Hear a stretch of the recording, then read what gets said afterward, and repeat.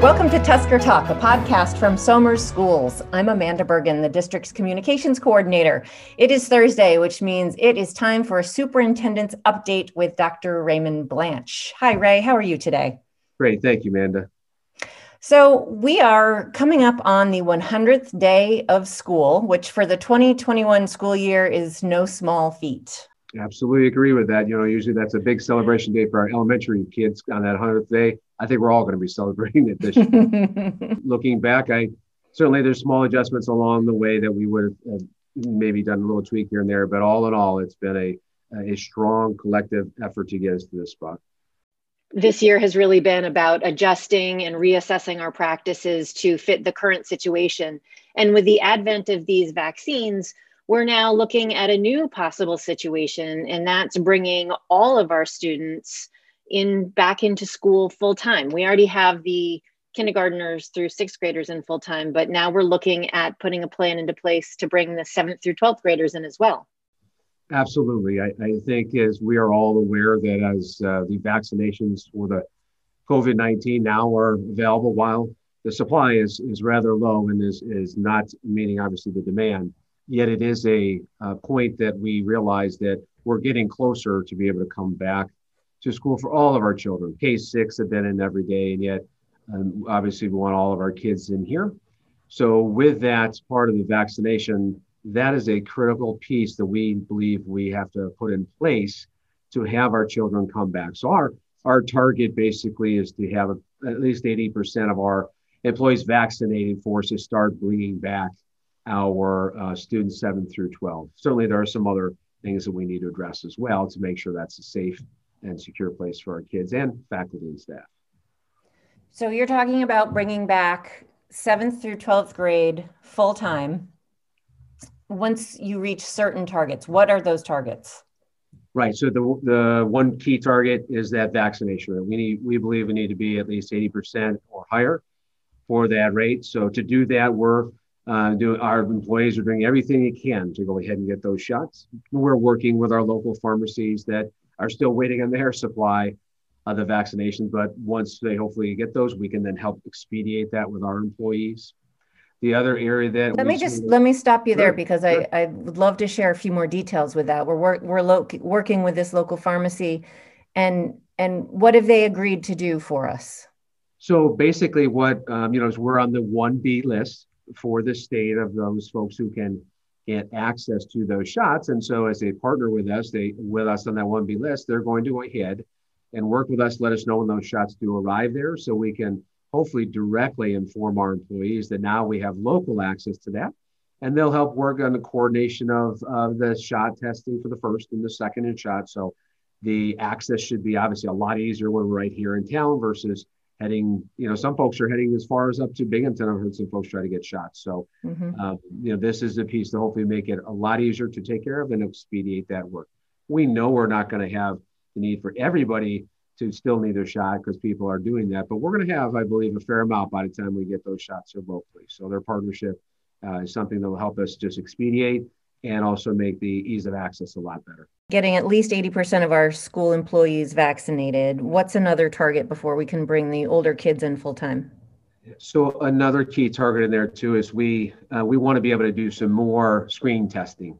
So we have actually received a first small batch of our tests, and actually we'll be using those to start randomly testing our student athletes that are involved in the high contact sports. So again, we'll be putting in the request for more tests, and hopefully we can go ahead and get those tests up so we can start creating more randomized testing across these schools. And again, I know we sent out a request probably before the break, asking families to please allow consent for the child to be tested. We'll remind folks to do that again now that we believe we should start being able to get some of those tests as we get closer to opening. Mm-hmm.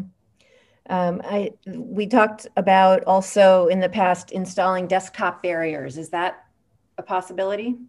Yes, that'll be something we're going to want to go ahead and do.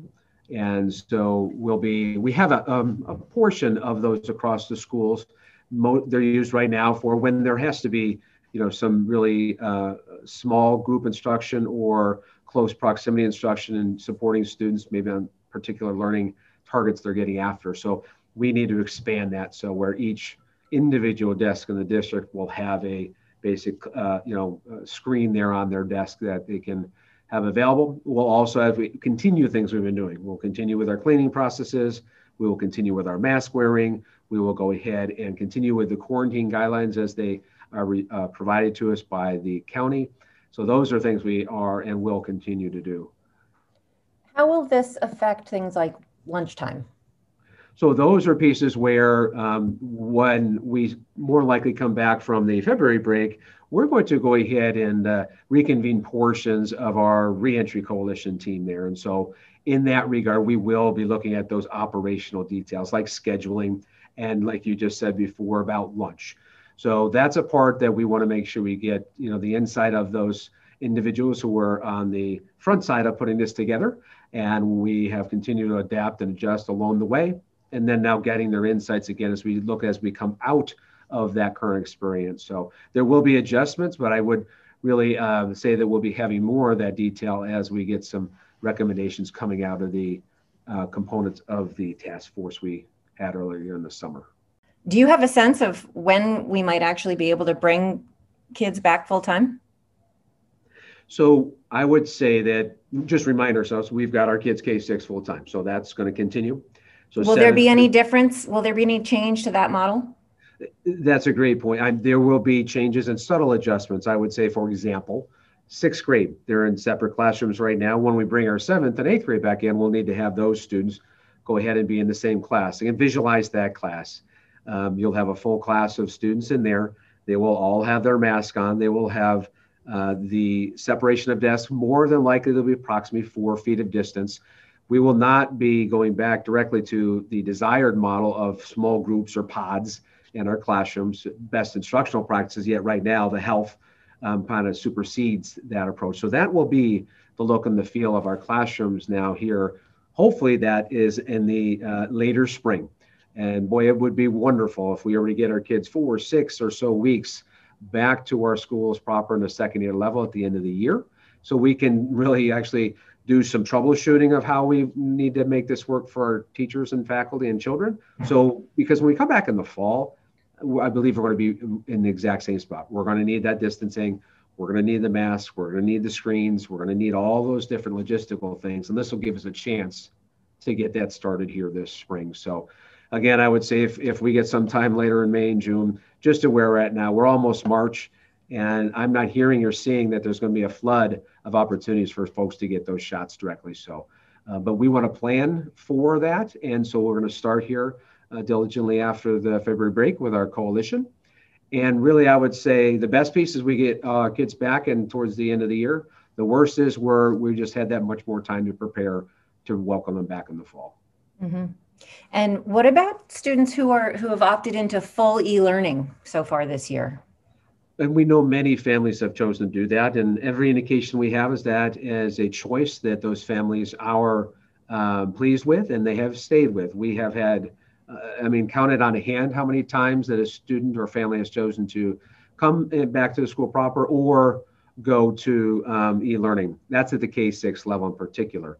And so that experience will be able to stay in place for those families for the remainder of the year. Second year has been a little different with our older children, a little bit more, I would say, prepared and set to handle the learning. Certainly their decisions for quarantining and or being involved in athletics has driven some of the higher increases we've seen there, but they have always been set up to do the Zoom distance learning back and forth versus our elementary K through 6 school or grade levels are really set up to be in person, or they have a dedicated teacher K through 5 that's just doing the e-learning. So different for elementary than secondary. Okay, so if they want to continue full-time e-learning, that will still be an option.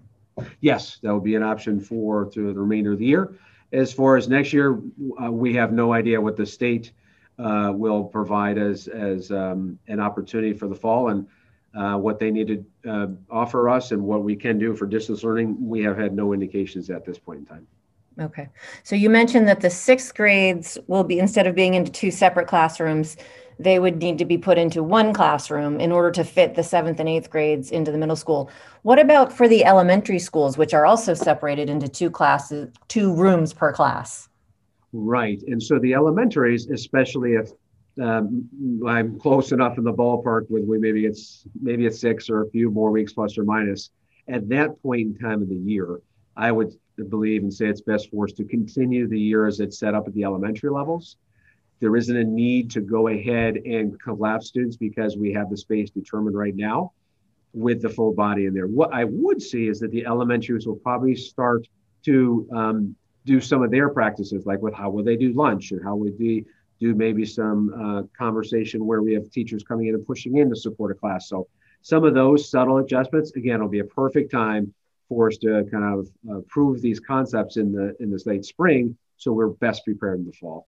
And bringing back these kids full-time, for the ones who've been hybrid or full-time e-learning, isn't just going to be a physical change. It's going to be an emotional challenge as well. What will the district be doing to support those needs?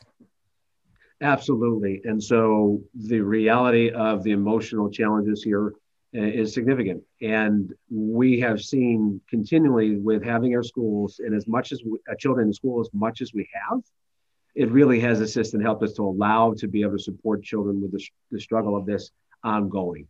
And so when we come back in late in the spring or in the fall, one of the key focus here is we are working diligently on is really focusing on those relationships between our faculty and staff, as well as with our faculty and staff to the children and children to children. So we want to make sure we provide opportunity to come together, to share, to basically talk about the challenges that we've collectively gone through together. So that may be either pushing conversations with our mental health professionals in classrooms. It may be small groups on the side, but we really understand and realize that we're going to need to come together and talk about what we went through as a collective school and classroom, those classroom communities. So that idea about supporting their social and emotional needs is there.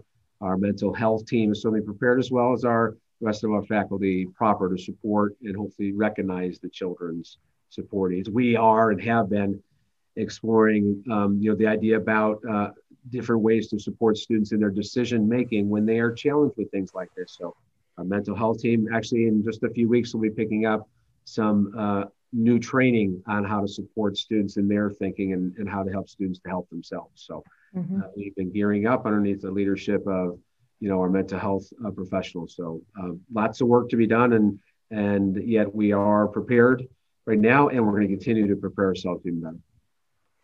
I'm sure that parents and faculty and staff and students too are going to have lots of questions about what it means to return full-time for those who haven't been in full-time. How will we be answering those questions? So, Amanda, and one of the things we really saw when we came back in the fall, the building-based Q&A sessions were really wonderful. They helped us understand a lot from what we thought we were getting ready to prepare, and yet our parents did a wonderful job of asking questions and clarifying and giving us some insight so we could go ahead and prepare the plan appropriately. We will do the same thing.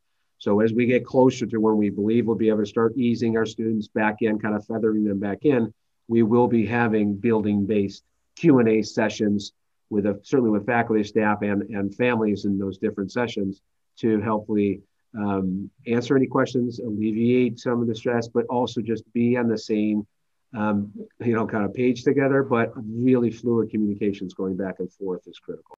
And I'm sure that we'll be talking about it at least a couple more times on these superintendent's updates. So be sure to stay tuned here as well. Thank you, Ray. Thanks again.